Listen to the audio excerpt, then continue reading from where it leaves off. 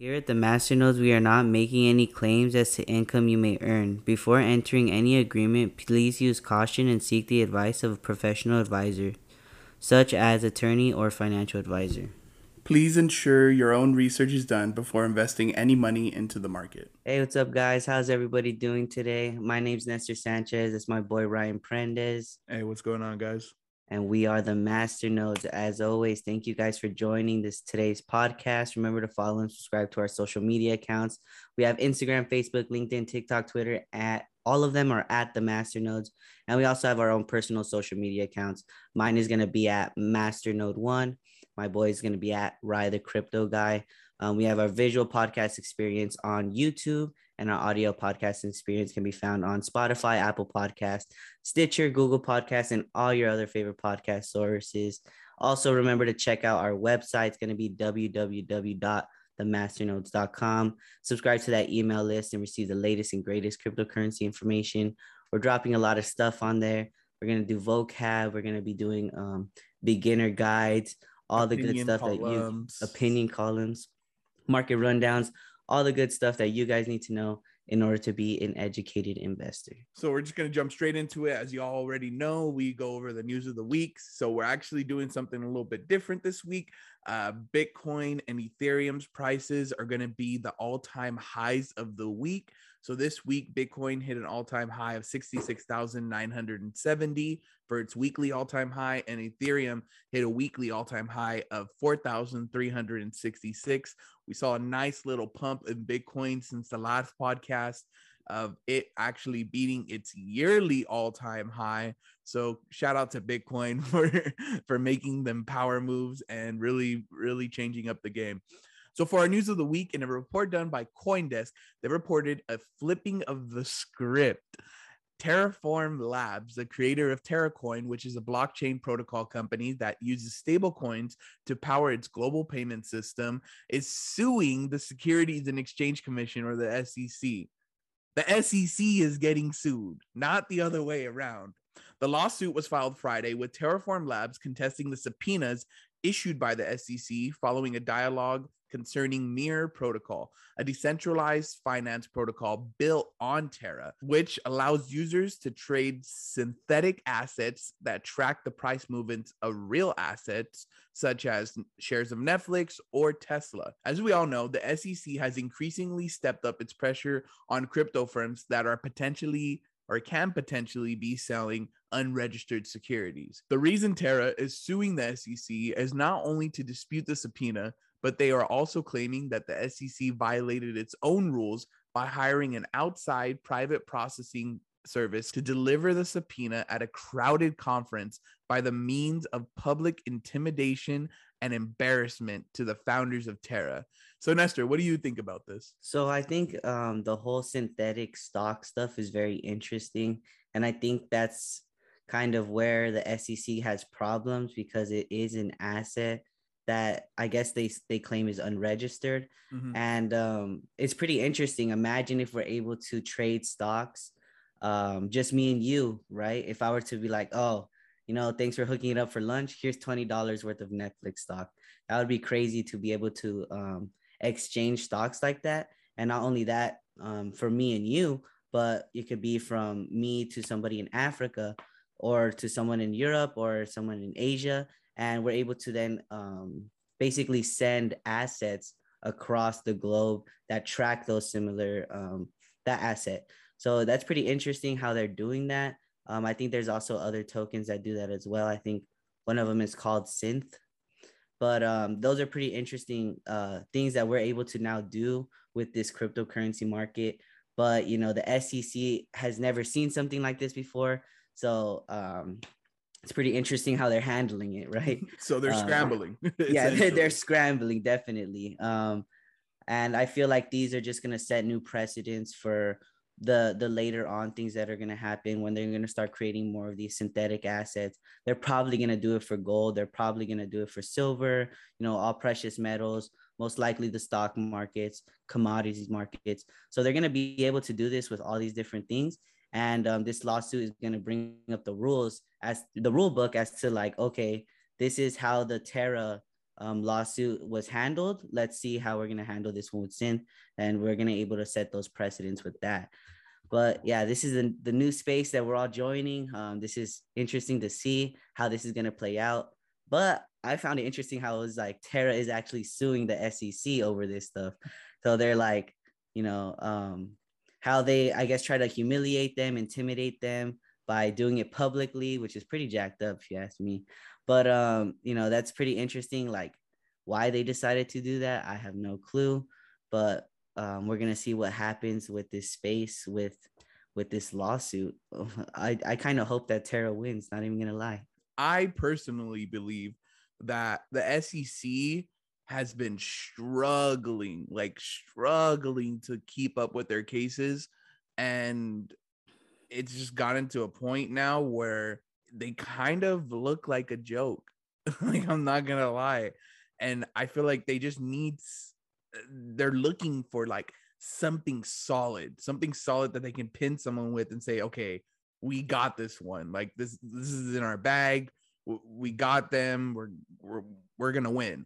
And so that's why they're, you know, issuing all these subpoenas to all these different cryptocurrency companies, because I feel like they just need that dub. They need that satisfaction of like saying, you know, okay, we finally got a company. Now that we have one, it's like the domino effect. So then they're like, we could use this precedence in other court cases, so that way we could win those court cases as well.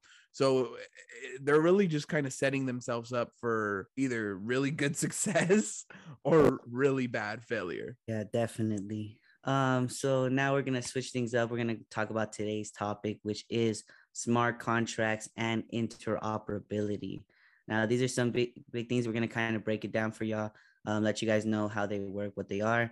We're gonna talk about smart contracts right now, which are kind of like the lifeblood to any decentralized finance or any decentralized exchange, in the sense that it basically it's a financial service with no central authority, which can be used to kind of lend money or borrow money.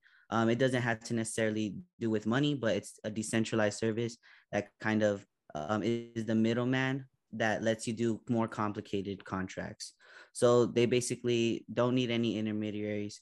And this has never happened before. So with Bitcoin, it was the start of any decentralized finance system, which didn't require one central authority. Basically, any other time before that, financial institutions were acting as this middleman. They gave these institutions immense power because basically our money is flowing through them to get to the other person.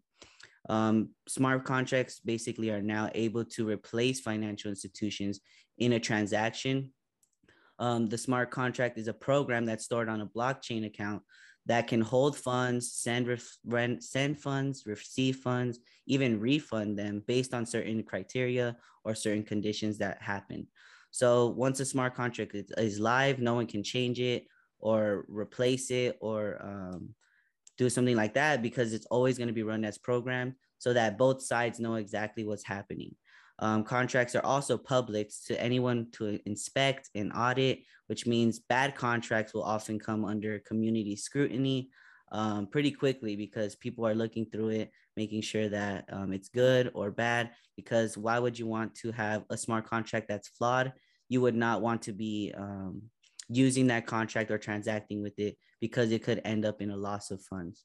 So if the community feels like they're not doing smart contracts the right way, or they're doing a lot of loopholes on purpose, then what they're gonna do is it could even end up being so that the IP host of that contract being barred from submitting any additional contracts. Sometimes it's for a short period of time.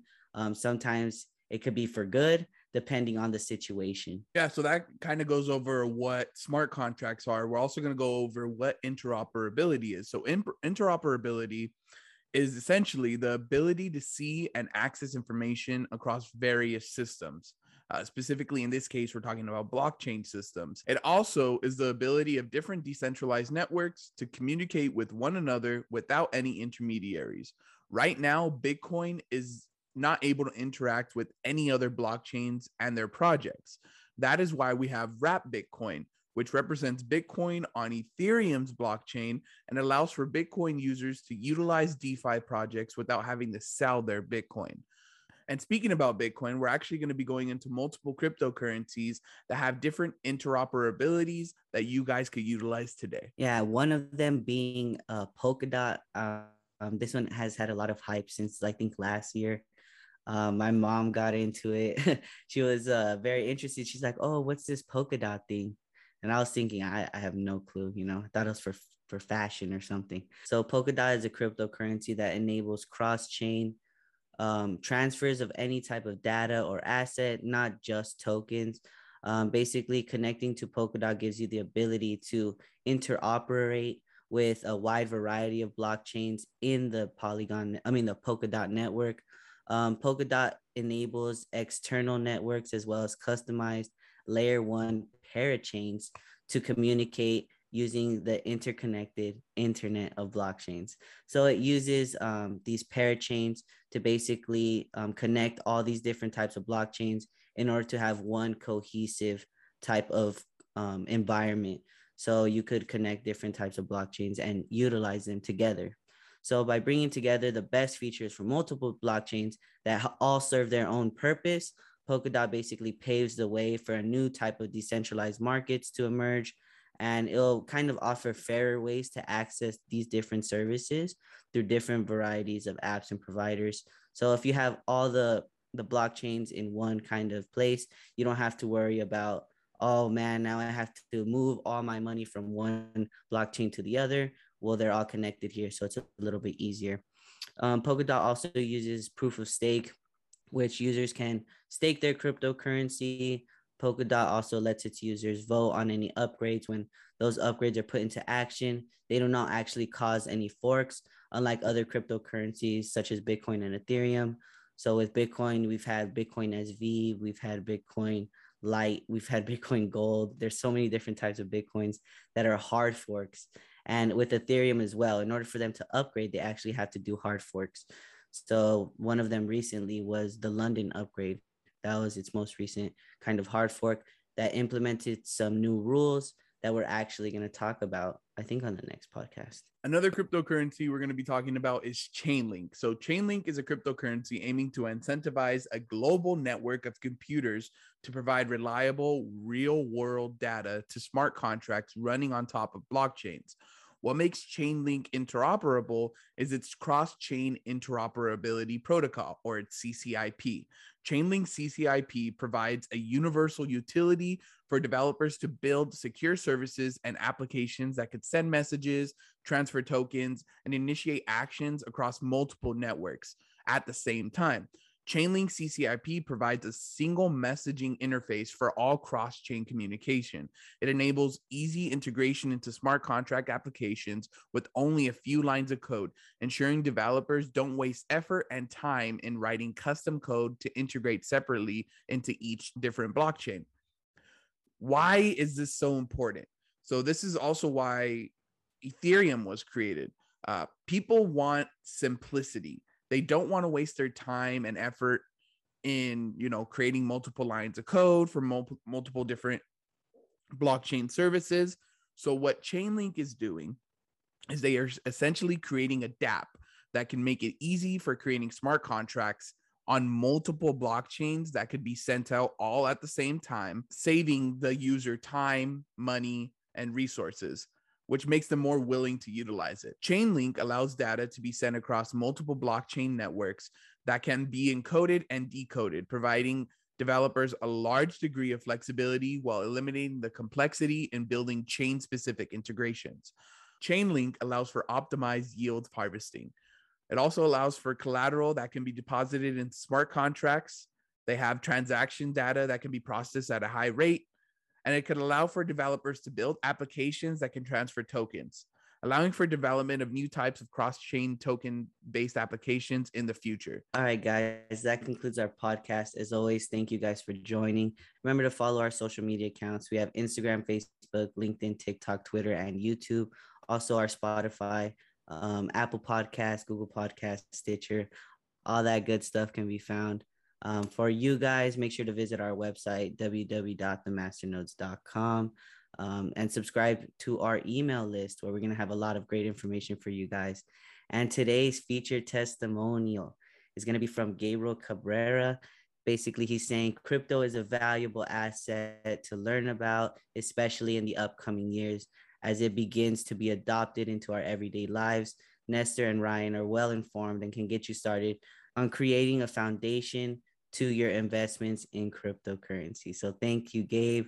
Remember, guys, if we taught you anything valuable, you guys can always drop those testimonials for us in the comment section, anywhere. But we really appreciate you guys. Also, for our podcast, we're going to be sitting down with a good friend of ours, Alejandra, and going over kind of concerns about the market or general crypto topics that we feel you guys have a lot of questions on. So we want to make sure those are answered.